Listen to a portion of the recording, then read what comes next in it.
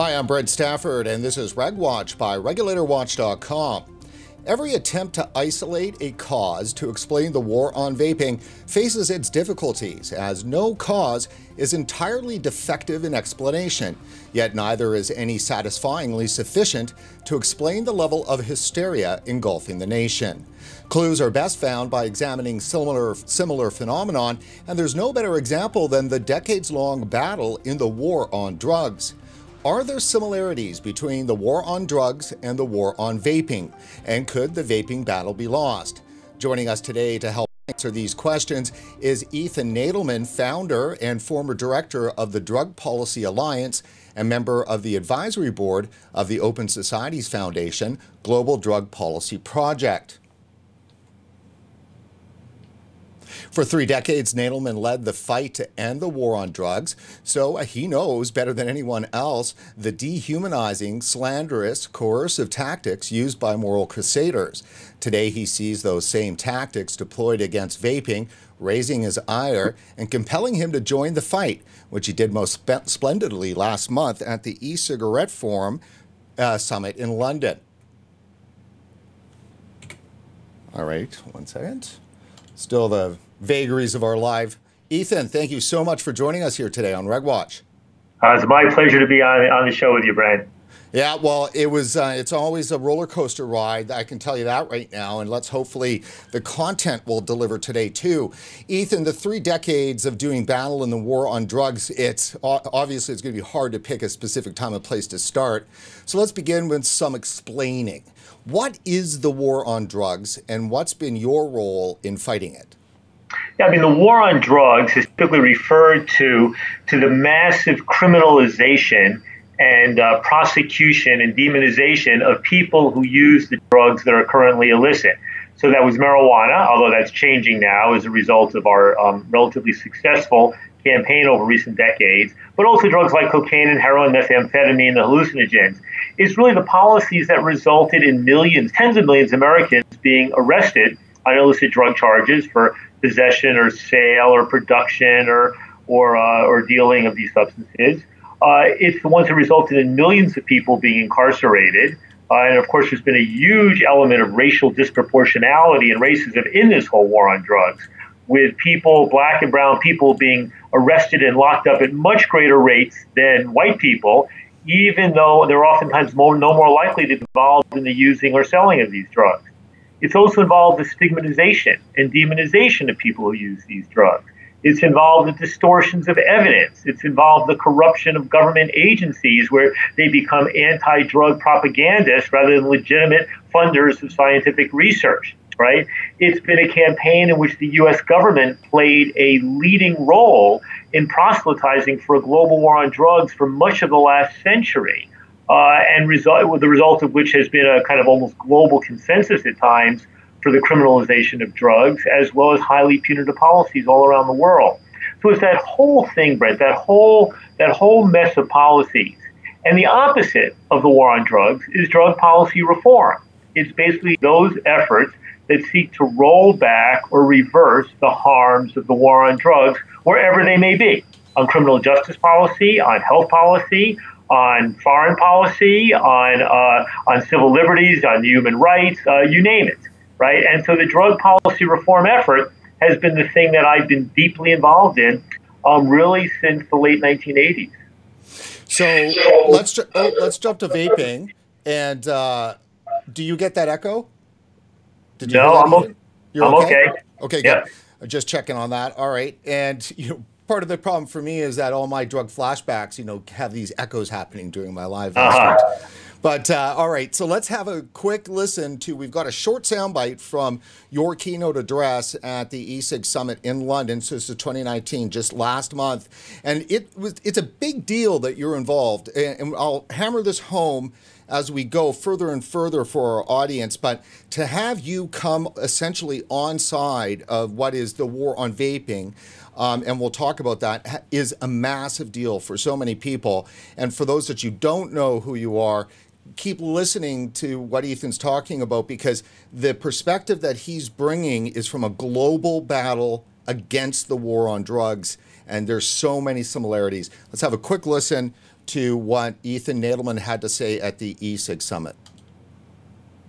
The latest polls from Reuters and Kaiser, 62 to 70% of Americans now believe that vaping nicotine is as or more dangerous than smoking cigarettes. 62 to 70% believe something that is diametrically the opposite of the truth. And when I see that kind of gap happening between what the science and evidence and public health and human rights says should be policy and where the government and the public opinion and others are going, that to me is horrifying. It also means that there's an opportunity and a need to really galvanize and begin to do things differently, especially in my country, but to some extent around the rest of the world. So what do you mean by that? Start describing for us some of the key similarities that you're seeing. Well, Brent, I have to tell you, I did a TED talk on the drug issue and the drug war issue. I think it was 5 years ago, down in Rio de Janeiro. And one of the points I made there, that was what brought me in to stir up my desire to get involved in drug policy reform, both my intellectual interest in drug and my interest personally to be involved in the advocacy, was the more that I looked at the scientific and historical and policy research on illicit drugs, the more I realized the extent to which an intelligent drug control policy should be headed in one direction, toward treating drugs primarily as a health issue, whereas public opinion and the politicians and the media coverage were all going the opposite direction. And that struck me as something that was profoundly wrong. It struck me as something that was not going to be fixed simply by continuing in an academic role, that this had to be taken on in a much more powerful role. And, I spent 30 years working, building my organization, Drug Policy Alliance, and getting deeply involved in all the ballot initiatives of legalizing marijuana for medical purposes and then more broadly for adults, and doing initiatives on trying to get rid of mandatory minimum drug sentences and advocating for treatment instead of incarceration and harm reduction policies like needle exchange and to reduce the spread of HIV among drug addicts and drug users, and trying to reduce overdose fatalities. All of these things sort of built up. And I felt that a few years ago, when I decided to step down from running Drug Policy Alliance, which had become the leading organization in the world advocating for alternatives to the war on drugs, I felt like with marijuana, we had gone from, when I started, barely 25% of the public thought that marijuana should be legal, and it was not legal in any state for anything. And by the time we hit, early 2017, you now have roughly 60% of Americans believing that marijuana should be legally available for adults, roughly 30 states legalizing it for medical, and 8 states legalizing it for all adults, and more, in the pipeline.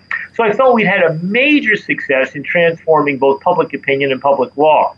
And when it came to taking on the drug war elements of mass incarceration, there's still a long way to go with that. But just as the war on drugs had driven mass incarceration in the United States in the 80s and 90s and early aughts, so drug policy reform became the cutting edge of prison and criminal justice reform beginning in the late 90s and the aughts, right? So I thought we really had some substantial success on this front. And even on harm reduction with needle exchange programs and overdose prevention and making naloxone available to prevent overdose fatalities, we've had a lot of progress.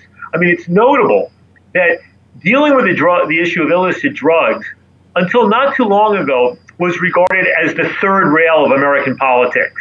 And for your listeners who don't know what that means, the third rail is that electrified rail in New York City subways where if you touch it, you die, right? But if you look last year and say, I think it was last year, 2018, there was virtually no legislation through the U.S. Congress with bipartisan support and was signed by President Trump. And two of the only examples were one to basically reduce or eliminate mandatory minimum sentences for drug law violations, and the other was to deal with the opioid crisis. So we were successful in moving an issue from being a fringe issue, one that no politician wanted to touch, to one where, in fact, we were making major success. States were legalizing marijuana. Congress was beginning to do the right thing.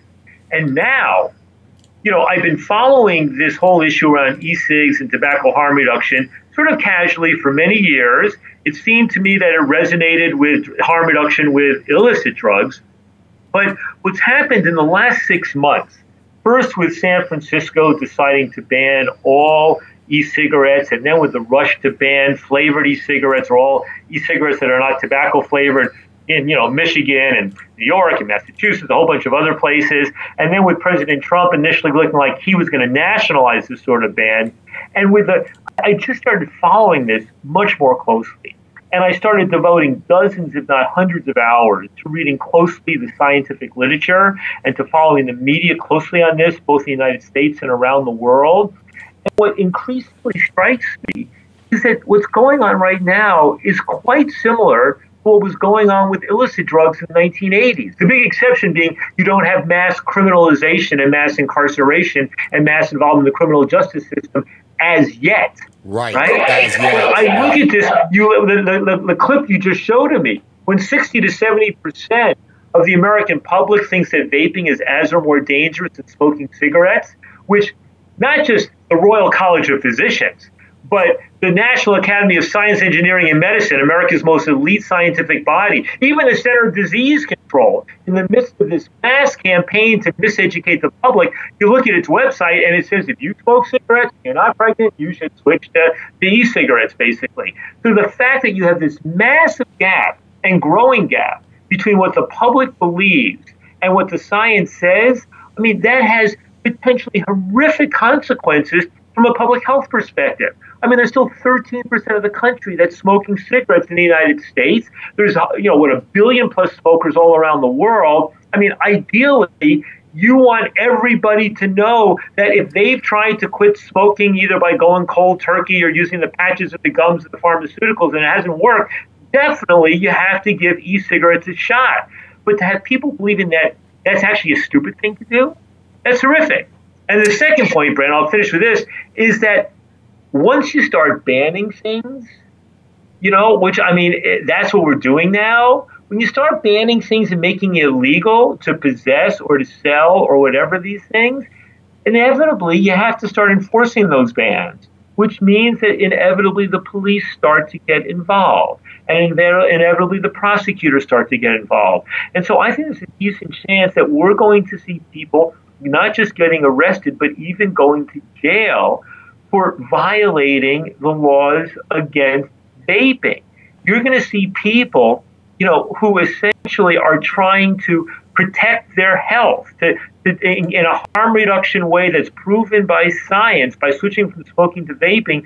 You're going to see those people and the people who supply them and market to them being arrested. And I have to tell you, it reminds me of what happened with needle exchange, where people who were trying to distribute sterile syringes used to spread HIV, among injecting drug users, were being arrested and incarcerated and prosecuted. I mean, it is from both a public health perspective and a moral perspective, absolutely horrific. So let's, because there's obviously a lot there, and we'll get to some of it now, some of it later, and some of it, I wish, hopefully never. But let's start on the harm reduction. You just finished talking about needle exchange. One is surprising to us, and for the 4 years that we've been covering this, so I've been in broadcasting for 30 years, here in Canada, lived and worked in the United States, done a lot of high-level marketing too as well, so I know both countries very well. And the issue of harm reduction, public health, progressivism, and so forth, especially living here in Vancouver, right beside the downtown east side. I mean, downtown east side's 4 blocks away from this studio right here. So the ramifications of, an out of control, hard drug use, or lack of the better word, for it, the whole fentanyl issue and stuff like that. I mean, Vancouver has been ground zero for that, but not only that, Vancouver has also been ground zero for harm reduction. And Dr. Mark Tyndall, who's been on our show many times, who's a huge supporter of vaping as a tool for harm reduction, is the one that, in North America set up the very first safe injection site, which I'm sure, of course, is Insight here. And so he did that in 2004, of course, with everybody else that they're working with. So that's Mark Tyndall. I talk to him all the time about this because there's this hypocrisy of harm reduction. The people that you would think would be, would understand vaping as a tool for harm reduction are the most adamant against vaping. They are literally the largest opponents almost in every single case. They've got no problem in Canada, legal, and in the US, I'm sure, not to broad brush it, but they've got no problem legalizing cannabis, which of course its basic premise was a medicinal argument. So that is a harm reduction argument. And then all of the other aspects of cannabis that are harm reduction, it's better than alcohol, it's better on you than alcohol, it's better for the family and the kids and everybody else if it's marijuana. I mean, the promise of marijuana, cannabis is a harm reduction argument, right? So, and then you've got obviously all the harm reduction when it comes to heroin and fentanyl and everything else. The people that drive that, who fight for that, are not allies of vaping to a large degree. And to a very big degree, I get a sense that they don't appreciate that the vaping movement uses harm reduction as a part of their argument. They don't think it's valid. Yeah. Well, I mean, Brent, so I think here's how I understand. I mean, first of all, just to break it down a bit, within the movement, right, for drug policy reform and harm reduction, and drug policy reform and harm reduction overlap dramatically. Like sometimes I would say, what's the difference between drug policy reform and harm reduction? I would draw two rectangles intersecting one another where 70% of drug policy reform and harm reduction are basically the same. And then harm reduction takes on some issues outside the issue of drugs that drug policy reform does. And in drug policy reform deals with issues around marijuana or sentencing reform or asset forfeiture reform that harm reduction maybe doesn't.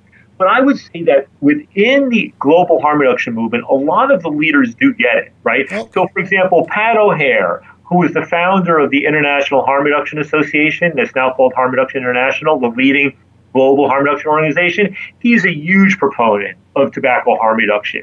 His successor, a British academic named Jerry Stimson, when he stepped down from running Harm Reduction International, he then started the Global Forum on Nicotine, which has every year, I think, meetings in Warsaw and puts out the book Global State of Harm Reduction. And he's really done some pivotal work. I mean, probably the principal person moving from the illicit drug harm reduction area into tobacco harm reduction. Sure. Alex Wodak, who has been for decades a leading advocate of drug law reform in Australia, based in Sydney, working on drug treatment, he is now passionate on this issue as well. So I feel like in my stepping up on this issue, I'm sort of joining a lot of good company. When I talk to the people more broadly involved in illicit harm reduction, whether it's on overdose prevention, whether it's on bringing in European models or Vancouver-like models of providing prescription heroin for people who can't quit using street heroin, the clean needle, safe injection sites, all the things that you're talking about, most of those people intellectually and intuitively get it.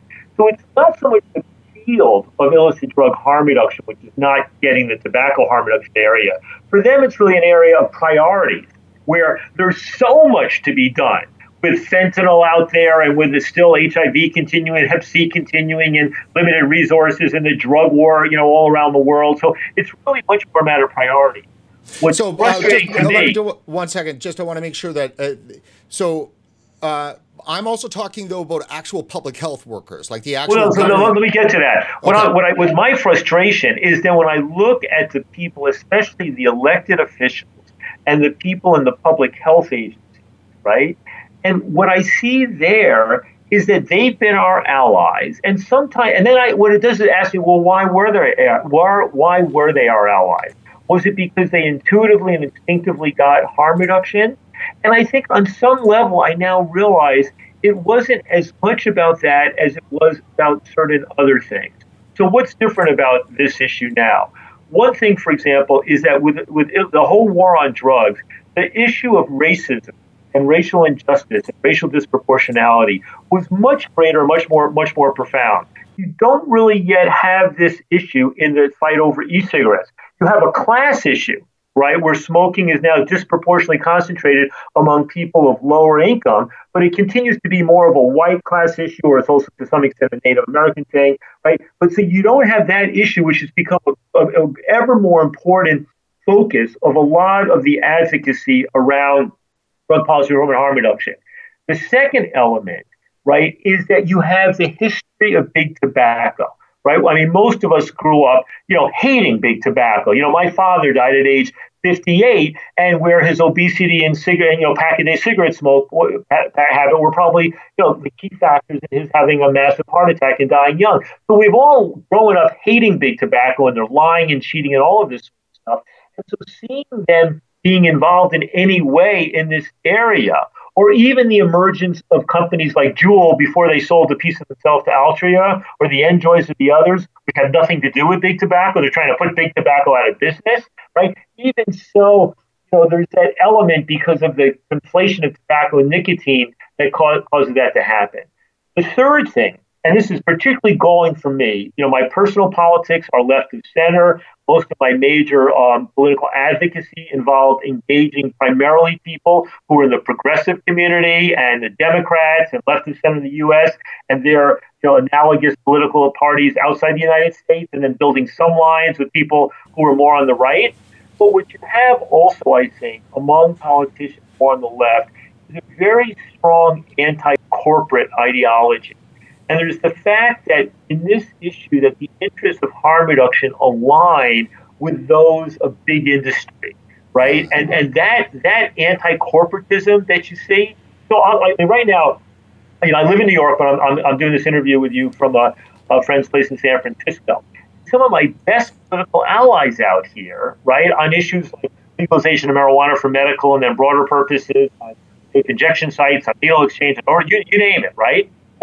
This issue, when I start going at them with the science and the arguments, the evidence, and almost always the response is, but the industry, they're for-profit driven thing. And I think, but the hell with the industry. The whole point here is what's going to be the best thing for public health? What's going to reduce the number of people dying from tobacco-related illnesses? What's going to cut smoking? What's going to do this? And they don't want to take the evidence on directly. They want to retreat to saying, but the industry did this, the industry that. Juul drafted that initiative. I didn't like the fact that San Francisco banned it, but Juul writing initiative is totally inappropriate, or they're now part of Altria, or big tobacco this or big tobacco that. And then you have Michael Bloomberg's massive money, $160 million committed. And that money, I think, while I applaud his efforts to go after big tobacco and cigarette smoking, his commitment now to go after vaping and to do it in the way he's doing with such a huge amount of money and in such an incredibly intellectually dishonest way, I think is going to undermine a huge part of the progress that he made with his funding to the anti-smoking effort. So let me just, there's a lot there. So just on the big tobacco side, let me share with you something I've been sharing with my viewers, constantly beating them down over the head with this, right? Is that big tobacco is a reality, right? Vaping is always going to be, as Sean Casey from Flavor, one of our great supporters at RegWatch, has said, you got to understand we are, the ugly second cousin of cigarettes, and that's never going to change, right? And without understanding that, we're kind of stuck in spinning our wheels, and in fact, we'll be feeding and repeating some of the same arguments against the big tobacco industry as opponents would, when really, and this is what I'm offering, is that we really should be saying that as long as these companies are selling a product that the government is continually going to make legal, that's not going to change anytime soon. These companies need to have all pressure put on them in order to change their product offering to be something that kills less or kills not at all. And so, that's just there's a history. I think that's exactly right, because if you think about how change might happen in this area, you really need two things. One is you need the independent companies that have no investment by big tobacco, which used to be Juul, and now includes Enjoy and obviously all the smaller vaping companies, vape shops, all those things, which were very very anti-big tobacco, right? You need them basically in play. You need them trying to market their product as aggressively as possible to current smokers. You need them trying to do everything possible to put big tobacco out of business. That provides the incentive for big tobacco to also get in play area.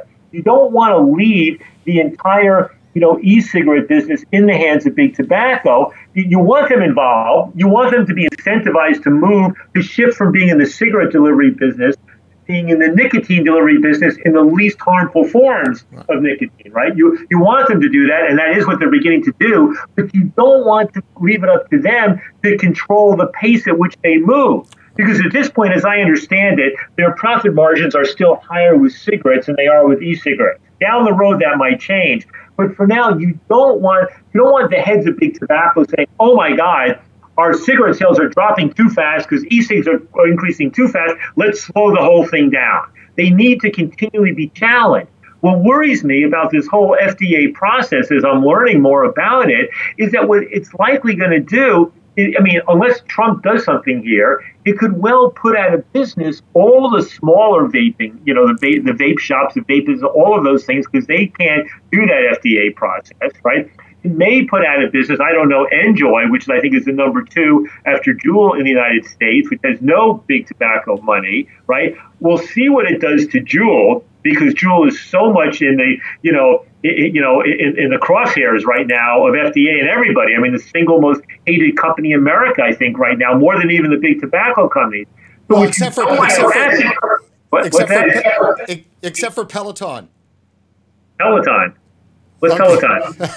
It's the bike company. They make the exercise bikes, and is that right? Is that right? They did an ad that Twitter went nuts on, and they're. I see. Okay, Peloton. But I mean, there's a possibility that a few years from now, when the FDA finally gets through its process, when it finally acknowledges the science that e-cigarettes are substantially safer than smoking, and that perhaps the risk even of young people taking up e-cigarettes who would not have smoked is real, but it's not at all consistent with the fears that are being expressed by all these, parents, anti-vape groups. When they finally get through the science, you may be left with a situation where the only businesses left selling e-cigs are the big tobacco cigarette companies. Well, that could be May. That could be May of this coming year. Well, I think even after May, right, the e-cig companies will still be able to sell their products till the FDA issues a ruling. That's my understanding, but I'm not an expert on this process. Unless there's changes, it's going to mean 11,000 retail stores closing, because most of the e-juice companies are not going through PMTA. So, I mean, I am very curious to see what Trump does about this. I mean, I have to tell you, for me, I think Donald Trump is the worst thing that happened to my country, the United States of America, since the Civil War. I think it's a disgrace that he's actually our national leader. I mean, it's horrible. But to actually watch that video of him, having the discussion with all the people from all sides of the issue. And he's actually, you can see he's torn and he's ambivalent about what to do. And the guy, I can't tell you how bizarre it was to watch Donald Trump acting almost presidential. Yes. Right? You're trying to figure out what's the right thing to do here. How do you protect the kids and at the same time protect both the businesses and the ability of smokers to switch easily to an e-cigarette and thereby improve their health? And you can see, he got pulled into this by his wife because, Melania was freaked out that maybe their son was vaping or his son's friends were vaping. And then, the people at the Health and Human Services, they say, yeah, you should do this. And then meanwhile, the vapers get organized and Grover Norquist's organization, the Americans for Tax Reform, and his aide, Paul Blair on this. And they start showing these are real voters and people who care. And you actually saw some real activism. Yeah. And also, very similar, the motto, nothing about us without us. Nothing about us without us is something that you heard people saying who are illicit drug users. Don't make drug policies that affect our lives and well-being without us being at the table. And now you hear people in the tobacco harm reduction area saying the same thing. And I mean, even the other analogy, the whole thing about methadone, right? If you're addicted to illegal heroin, all of the science, the World Health Organization, National Academy of Science, Health and Human Services, all the science shows that if you're addicted to illicit heroin, you can't stop. What you should do is switch over to methadone or now buprenorphine as well, right? And that science has been out there for decades.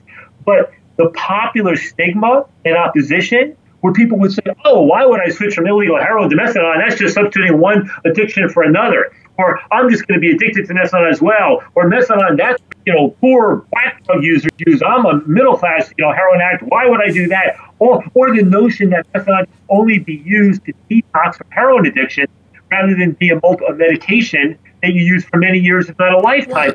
Once again, all the analogies, right, playing over here to the e-cigarette issue. Yeah, well, exactly, because it's all about this group of people, the morality of it, either banning it or wanting to control it, because you know what? They know what's better for you. They know what's for your own good. You mentioned the Trump meeting at the White House with both sides of the industry. So I have queued up, as you know, the short bite with Meredith Beckman from PAVE, which is the Parents Against Vaping and Everything Else in the World, I'm sure. So let's have a quick listen for this. I know that my audience will enjoy seeing it again. I understand this is an important conversation about jobs, but I'm here because our group represents millions of families, of moms all across this country, and dads across this country, and grandparents. You can go to any state in this country and ask people with children.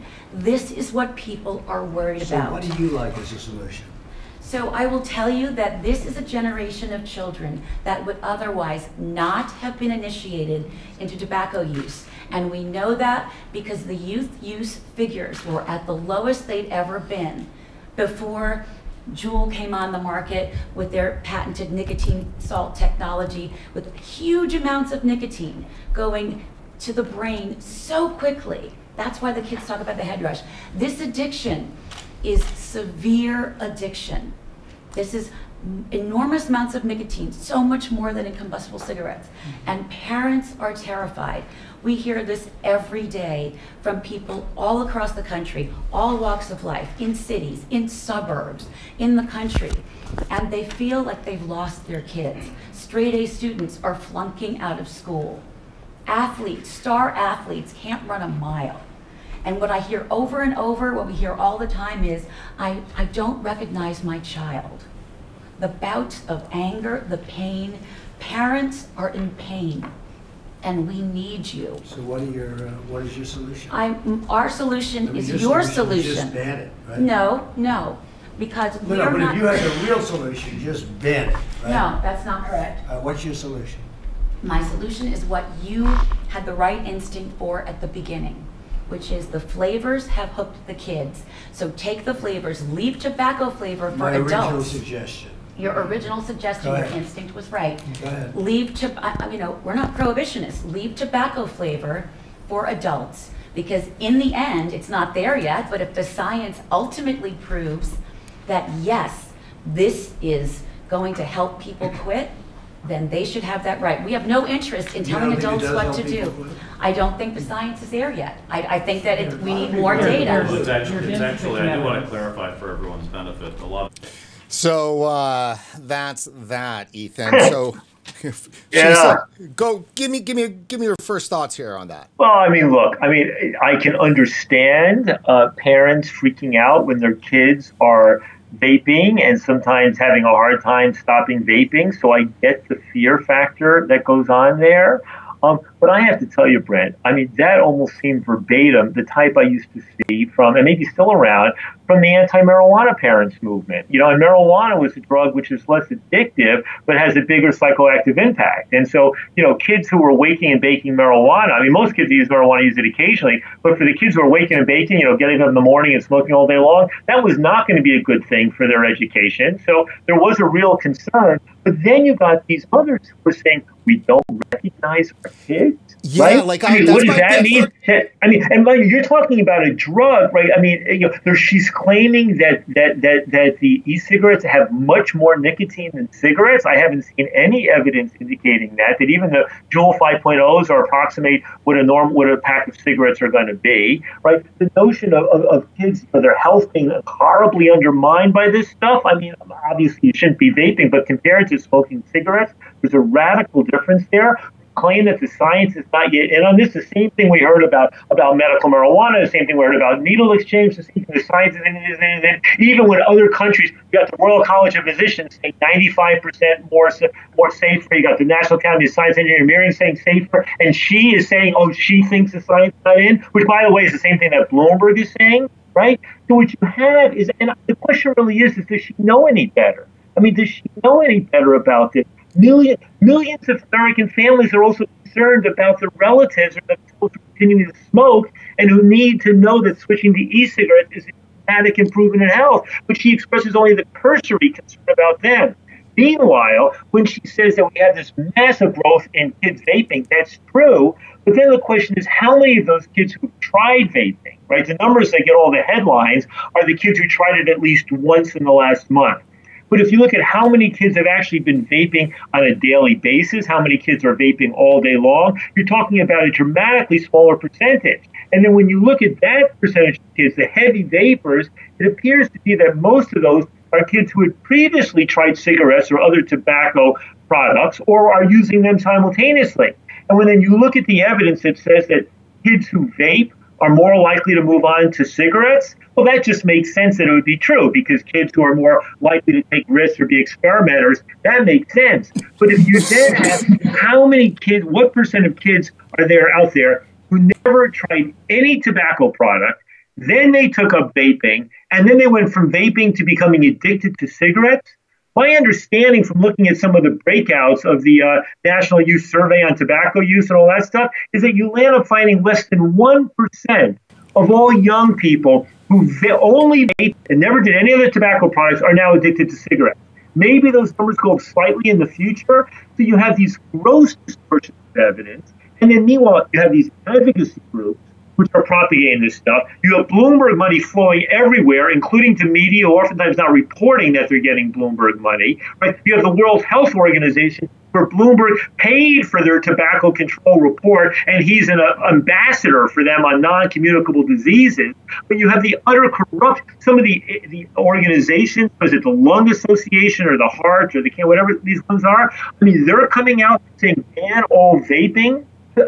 It's flabbergasting. And then one can say, is this because they're getting money from Bloomberg or because they're getting money from the pharmaceutical companies that produce the smoking cessation products? I don't know. I don't know what's driving their motivation. All I know is that with that woman that you just showed there talking to Trump, what she said was virtually verbatim to the bulk that I heard on the marijuana issue and illicit drug issues in the past.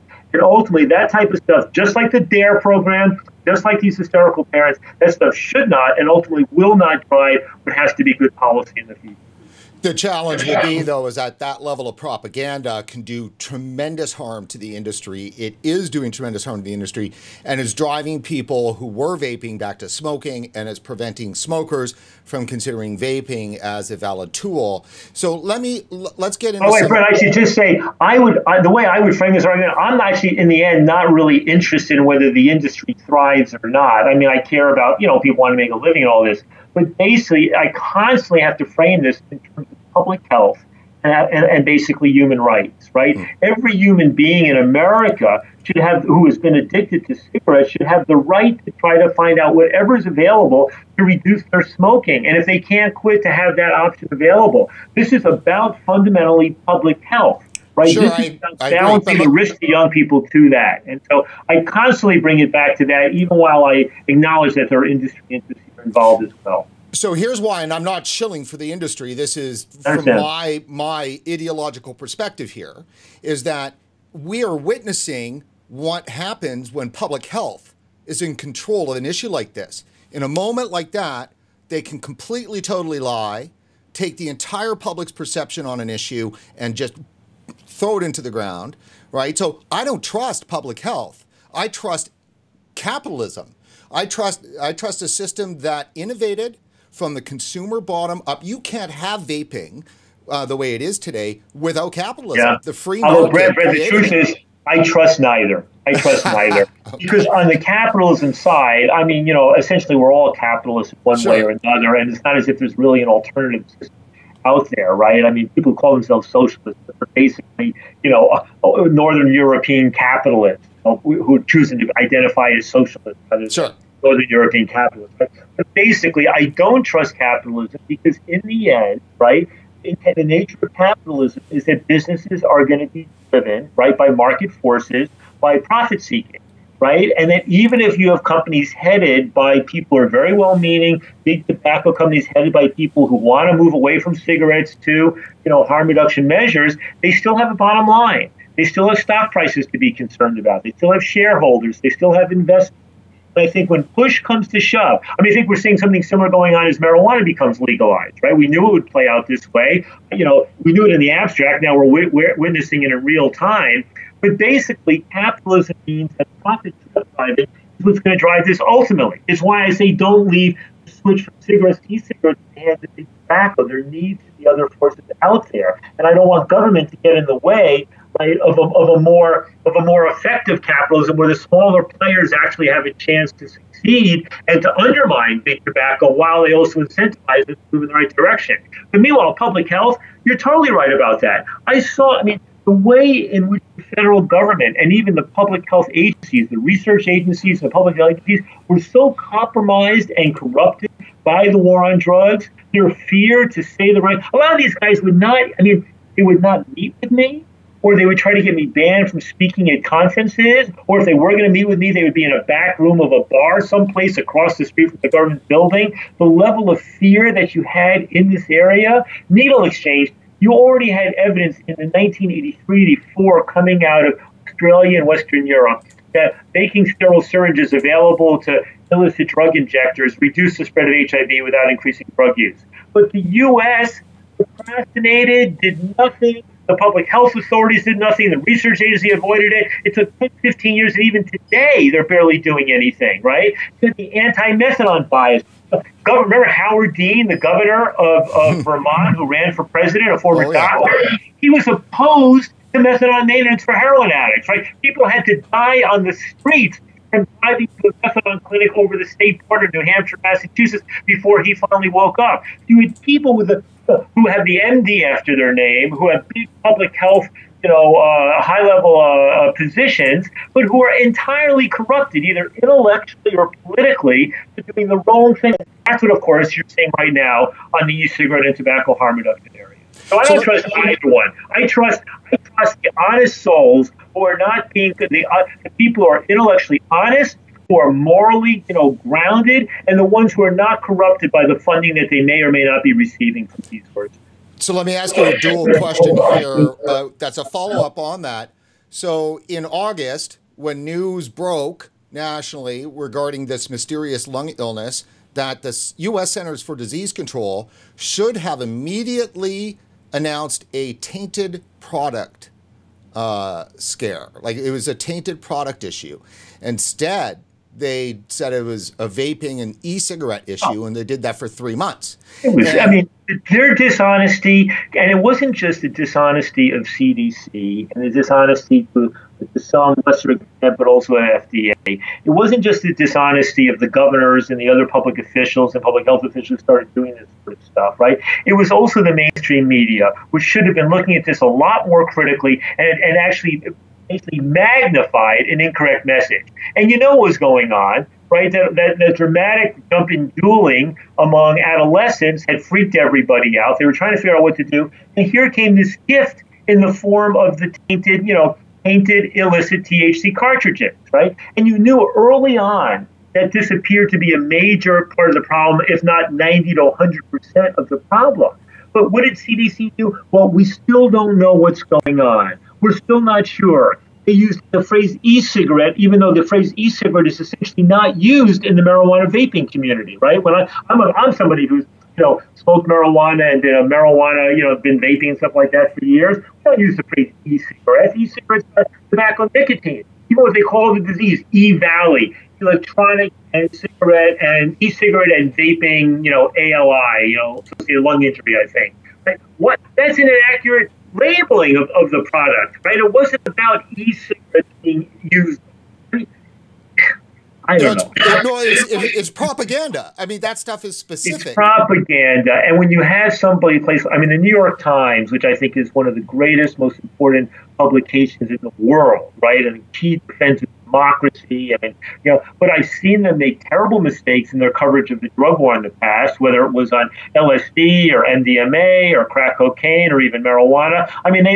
Even the greatest will make these mistakes and get caught up in a drug war fervor. And when they took the case of that guy, was it in Nebraska, some poor fellow who died of this disease, and his family was certain he had never vaped marijuana. They put it on the front page of the New York Times, and then they devoted their special half-hour news video of the week to this issue.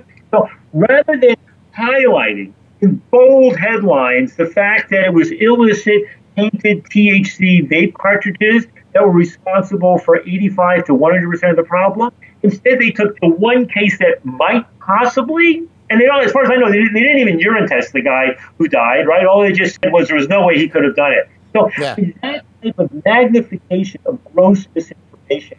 Because I'm following the media day by day now, and I see the U.S. papers, I see the Guardian in the U.K., now I'm following the news out of Asia where they're just picking up the worst form of the media and the propaganda there, and now promoting their own bans throughout the Asian countries.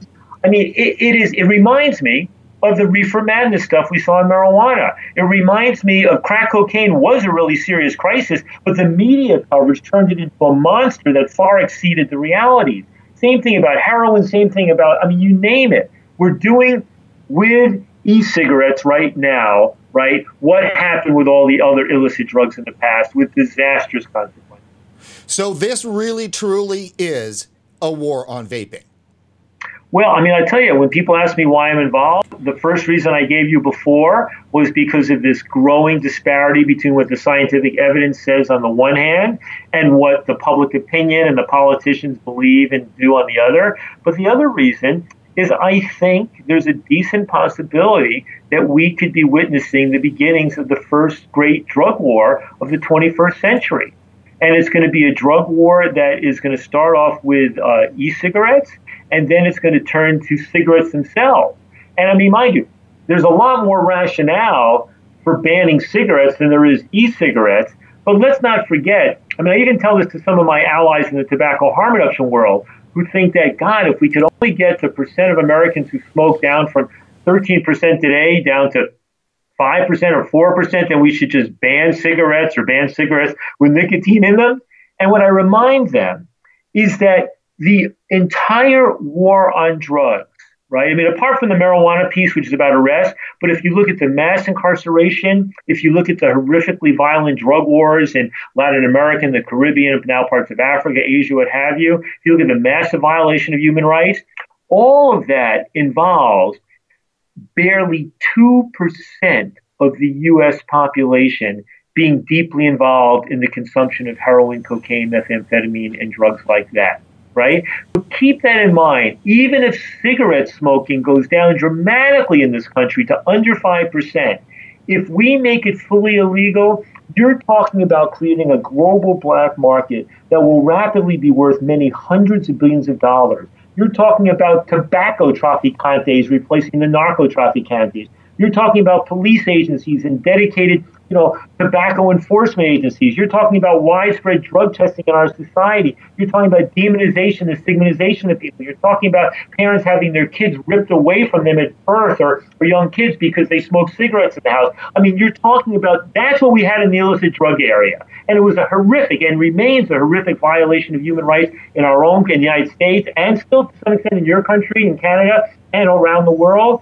We're looking at that being a real possibility because wars on drugs feed so many interests. They feed the media interest. They feed our need to have a boogeyman and to stigmatize and demonize others. As the class composition, as the class of people who consume these drugs gets lower and lower, relatively speaking, the willingness of the rest of society to demonize them and persecute and prosecute them becomes ever greater, right? Because they're no longer, quote unquote, our people. So I think this is a real possibility, and I'll be damned if I devoted, the last 30 years of my life in part to legalizing marijuana and trying to end the war on other illicit drugs, only to be, stepping down now and witnessing the emergence of a great big new drug war, which would do as much or more harm than those other ones did in the last century.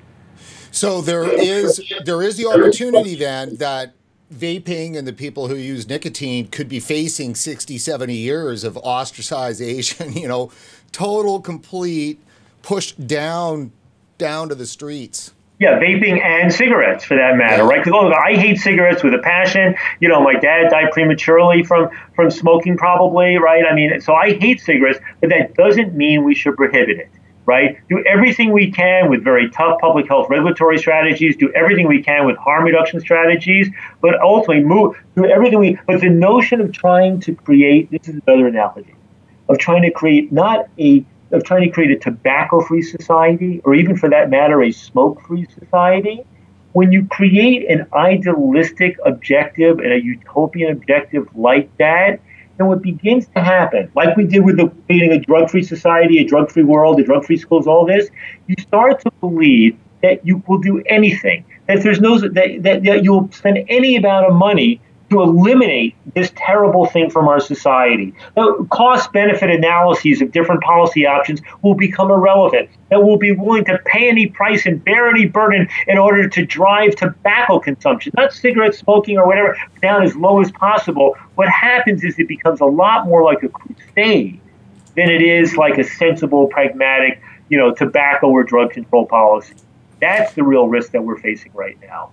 Yeah, and definitely crusade is the right word. And so we've got about 10, maybe 12 minutes left here, Ethan, and I've got a couple of really key questions. But before we do that, I'd just like to take our audience over to support.regulatorwatch.com, which of course is our support website. And please, take a poke around. I still got to update it from the DC and toss a Christmas message or two there. But if you want to send a Christmas present to RegWatch and help support our content, of course, dig into that wallet of yours, find a few dollars, and kick it over to us, just like these fine companies have. And great companies are supporting, and great people have been supporting too. It's Christmas time. You're flush with some cash. Please consider doing that. That's at support.regulatorwatch.com. Divine Labs in Canada just came on. Of course, Juno and Demand Vape out of the States. Flavor Art, Stealth, and 416 Vapes again in Canada. So really great companies and our one-time heroes and our legacy. And I do promise, definitely at least it'll be over the holiday for sure. I'll get up the 150 or so names of all of the supporters that have individually contributed to RegWatch. We can only make it happen with your guys' help, and it's the companies, it's the vape shops, and it's the individual people out there that make RegWatch happen. So thank you very much for that. So here's my question for you, and so I'll try to do. I think there's three really. One, I want to know about the reality of, is it possible? Just let that hang. Second, I want to talk about science, and then last, I want to talk about what people can do to prevent this dystopian disaster that's on the way. So the second one is science, and the last one is do. Got it. All right. So this first one, it's really important, I think, that our viewers get their back. We get their back here a little bit, if you can. There is a belief that, to some extent, that the CDC has purposefully lied, and if they did, that means people died when they didn't have to die because they spent 3 months confusing the issue, and still even today they're not even all that clear about it. But I mean, really, they are the focal point agency, the government agency. Is it possible that a government public health agency could purposefully lie to the American people and cause a worldwide panic? Or is it money? I think it's totally. Look, also to break it out, there are researchers at CDC working around the clock to try to figure out what was actually going on here, and being real scientists and being cautious and all of that. And those folks need to be applauded. But when you look at the people in charge of CDC communication and the way they were communicating what they knew and did not know to the public, what they did effectively amounted to a massive miseducation propaganda campaign. It was horrific. I mean, I want to know, for example, has there been a single Juul or Enjoy or whatever device implicated in any of these hospitalizations or deaths? And if the answer is no, why aren't they saying that? Right? As soon as they had reason to believe, and you can look at, the marijuana publication Leafly, tracked down who was one of the key small business operators who put this vitamin E acetate stuff onto the market, not realizing its health consequences. He just failed to do his due diligence, right? But a lot of this stuff was going a long time ago. So they're deliberately obfuscating the issue.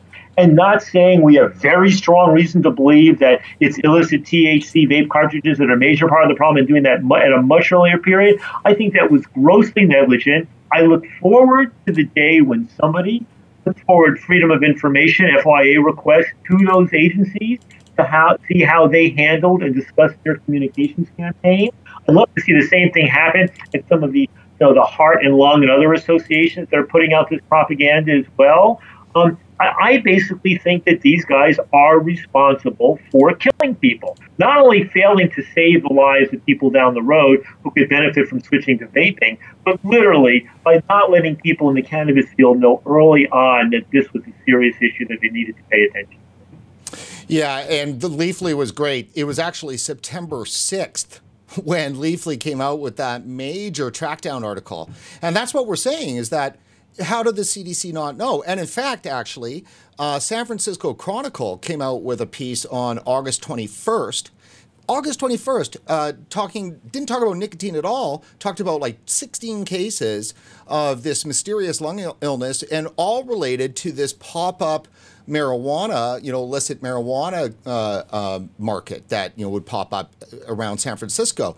So when you have the San Francisco Chronicle, which obviously a highly progressive area, fully putting the nail, hitting the nail on the head, you just wonder what's going on in CDC's mind when they're doing this.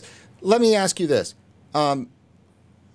Who's the enemy here? Because when I look at it, I see it as an ideological issue. That's why it's not just about money. If you talk about money, it doesn't explain everything. The crusading is not money. It's ideology. And I see that as progressivism, and I'll qualify that, Ethan, to the extent that progressivism can exist both on the left and the right. Yeah, exactly. And remember also, look, you have Mitt Romney, sitting next to President Trump advocating for full bans. He's no progressive. He happens to come from the state with the lowest smoking rate in the country, so he's probably less exposed to this and cares less about this. And as a Mormon, they don't do any drugs, including cigarettes or tobacco. So I think you have folks on the right. I have to say, you don't see a lot of folks on the right exactly stepping up on this issue in national politics. In Congress, I mean, you have Ron Johnson, the Wisconsin senator, who's been a little bit out there but cautious. You have Rand Paul, who has been very good on drug policy reform and this issue stepping up. So the big push is clearly coming from the Democrats and from the progressives. And I think that's all to their shame and embarrassment. I mean, as I think, Brent, about what role I can play in this, right, one of the issues is, because I do have the credibility and connections built up over decades of advocating for drug policy reform, and because I do not take any money whatsoever from any of the big tobacco or vaping companies, I'm in a position to, bring my perspective to bear on this.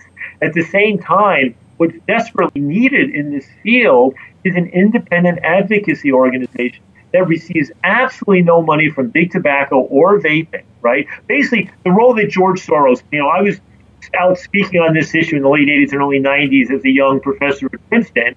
And then in the summer of 92, I got a phone call from George Soros inviting me to lunch. He was intrigued by this fight over drug policy, and we hit it off.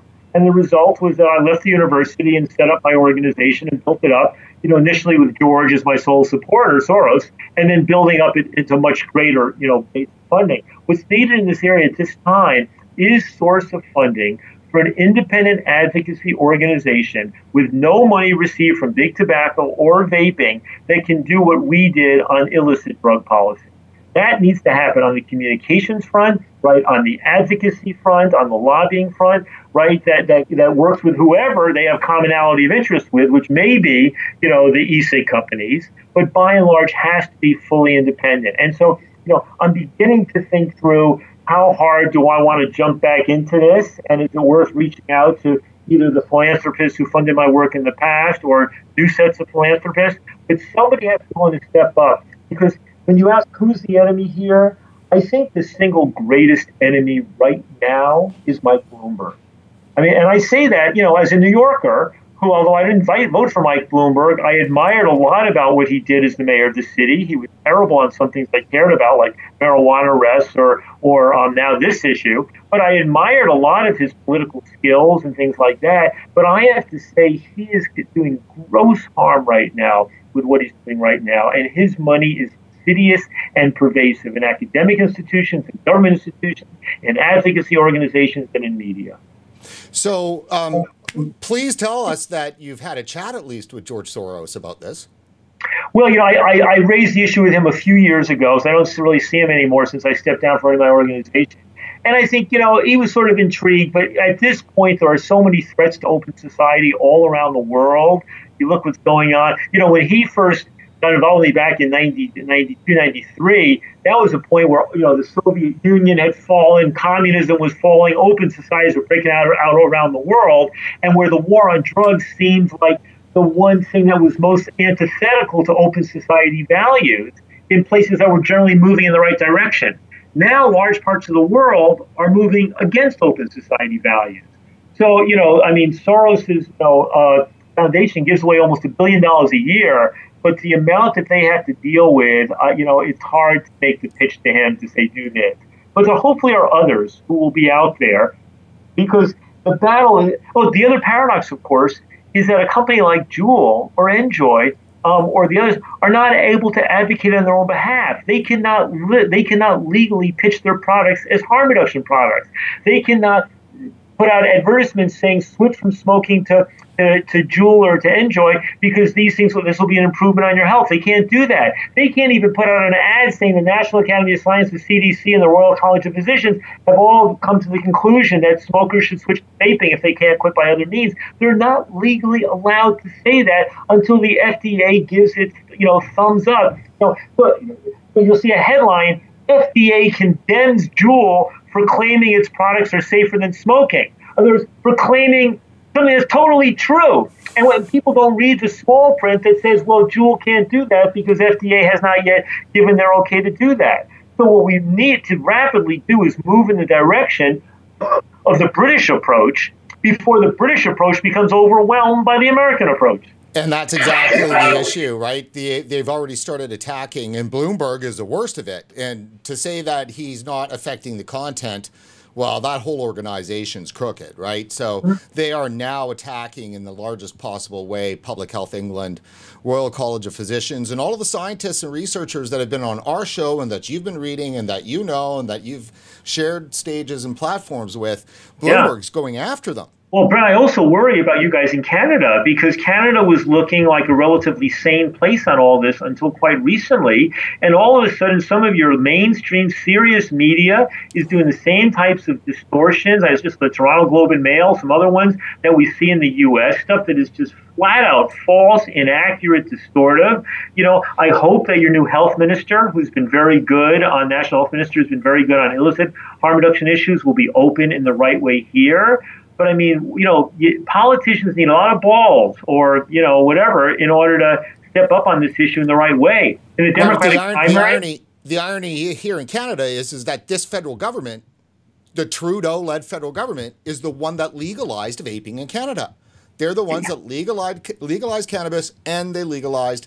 So they should get it. They should get it. But we're in a moral, hysteria right now, a moral panic, a drug scare, and these things. Nobody wants to get in the way of that. Nobody wants to get in the way of the freight train composed of upper middle class white parents freaked out about their kids. Nobody wants to say to those parents, hey, look at the real science. Look what you're doing. Nobody wants to do that. So often we get the sense, and especially here in Canada, because we're the first, G7 country that's made cannabis legal and going through all of that issues and stuff like that. What I know for a fact is that the cannabis community, to the extent that it's a community, and there is a community of consumers and so forth, they don't want any part of this issue. They just consider nicotine, vaping, smoking. That's it. It's not our fight. We became legal. I've heard so many times from cannabis activists that, hey guys, we just went through 70 years of this. I guess it's your turn now. Yeah, exactly. I mean, I know, of course, people are thinking that. I am going to be speaking at a major marijuana event called the Emerald Cup up in Santa Rosa, California this weekend, and I will be raising this issue there. And I'm beginning to let more and more of my allies and old allies and advocates, fellow advocates, know about this issue.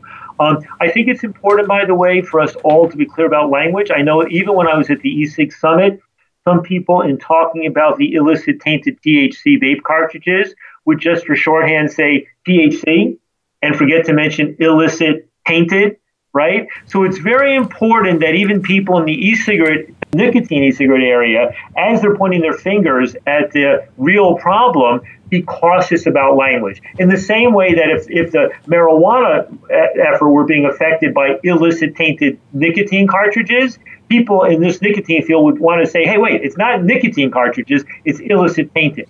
So we have to be precise about the language right there. And we also have to watch out. We've been lucky in the sense that THC and nicotine have not so far been getting combined in any of the cartridges that we're seeing, right? You have people who will buy the cigar papers to make blunts, that have, so they can put their marijuana in a tobacco flavored thing. But by and large, we've not seen the conjoining of the two ingredients. You have people who smoke hashish and mix it in cigarettes, but we haven't seen that happening with vaping. I'm hoping that we don't see that happening in the future as well, because I think that would be a major. I agree too. I do. So as we're wrapping up, and we want to talk about what people can do. So, and that's a double portion. Let me just add that I think that it's extremely important for somehow the cannabis community and nicotine vaping community find a way to talk to each other. And because on the cannabis side, there is a long history of activism and fighting the same dirty tactics that have been deployed against vaping over the last 5 years, and very extraordinarily in the last year and a half. And there's got to be a way in which that they can see that the fight is joined, because if there is going to be a 21st century war on drugs, that doesn't necessarily mean that it won't include cannabis down the road either, right? Because that's right. I think the marijuana legalization thing seems increasingly secure, but there are always people. There are now people trying to use this tainted vape cartridge thing as a basis for further, stopping the legalization or recriminalizing cannabis. So there is an issue. There is a lot of commonality of interest here. Ultimately, the true commonality is grounded in science, in public health, in compassion, and in human rights. That's really the commonality between the harm reduction and the cannabis legalization and the tobacco harm reduction e-cig thing when it comes right down to it. Is science corrupted the same way as it was during the war on drugs? It is very much so. In fact, in some respects, it's almost worse in this area. When you have major scientific journals saying that they will not accept any publication submitted by scientists if they have any funding from tobacco companies or even sometimes e-cigarette companies.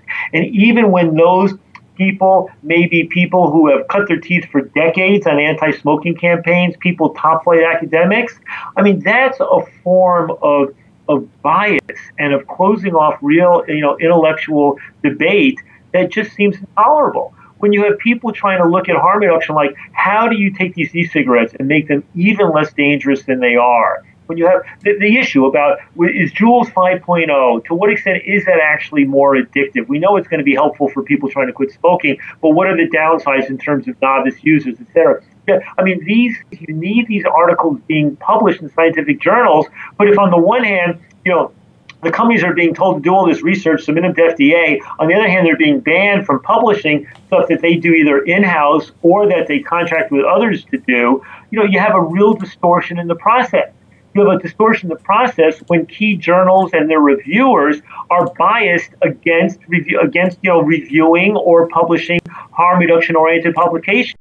You have a bias where if you can find a harm associated with it, then that justifies publication. Whereas if a research study finds no harm from an e-cigarette, all of a sudden the finding of no harm doesn't seem to justify publication. So there are biases throughout this process, and then of course there's the funding issue. Mike Bloomberg has given $1 billion, I think, to the Johns Hopkins School of Public Health, right? I'm curious about whether a pro-harm reduction academic could get tenure now at the Johns Hopkins School of Public Health. I'm wondering the extent to which young academics who want to go in this area are being discouraged because all of the government funding is towards finding harm, as opposed to looking at harm reduction potential. The National Institute on Drug Abuse used to say, we're not going to fund research on medical marijuana or even much research on harm reduction because we're the National Institute on Drug Abuse, not drug use, right? And you see the same phenomenon happening at the government level, both the federal government, you see with the state of California, So I think science is profoundly corrupted right now in this area. And the result, once again, is going to be devastating, both from the perspective of honest intellectual debate and knowledge, as well as for public health. So for the individual vapors that are trying to affect a change here, what's the message? Now, and I'm going to couch this in terms of one thing, like I use the language, is it pitchfork time? Meaning actual pitchforks.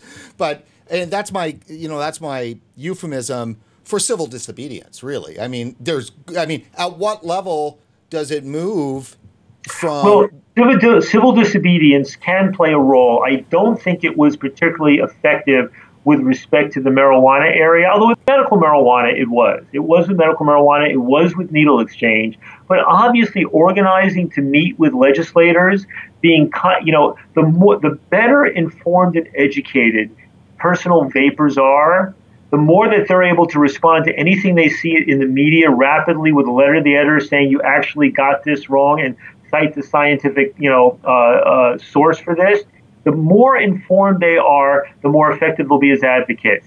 The better organized they are, the better they are at going and sitting down with members of city councils and state legislators, with people who have a personal story, either about themselves or a relative, a loved one, saying, I was smoking, and the one thing that enabled me to quit smoking was vaping, and here's the evidence to show that what I'm doing represents a dramatic improvement in my health, right? That type of self-education and organization is what's most needed.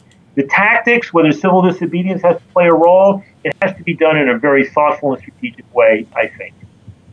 So, well, there you go. I didn't have your Twitter up there in your key. I had the Open Society's website and the DPA's website. So, what's your Twitter handle? It's just at Ethan Nadelmann, and just remember, Nadelmann's got two N's at the end.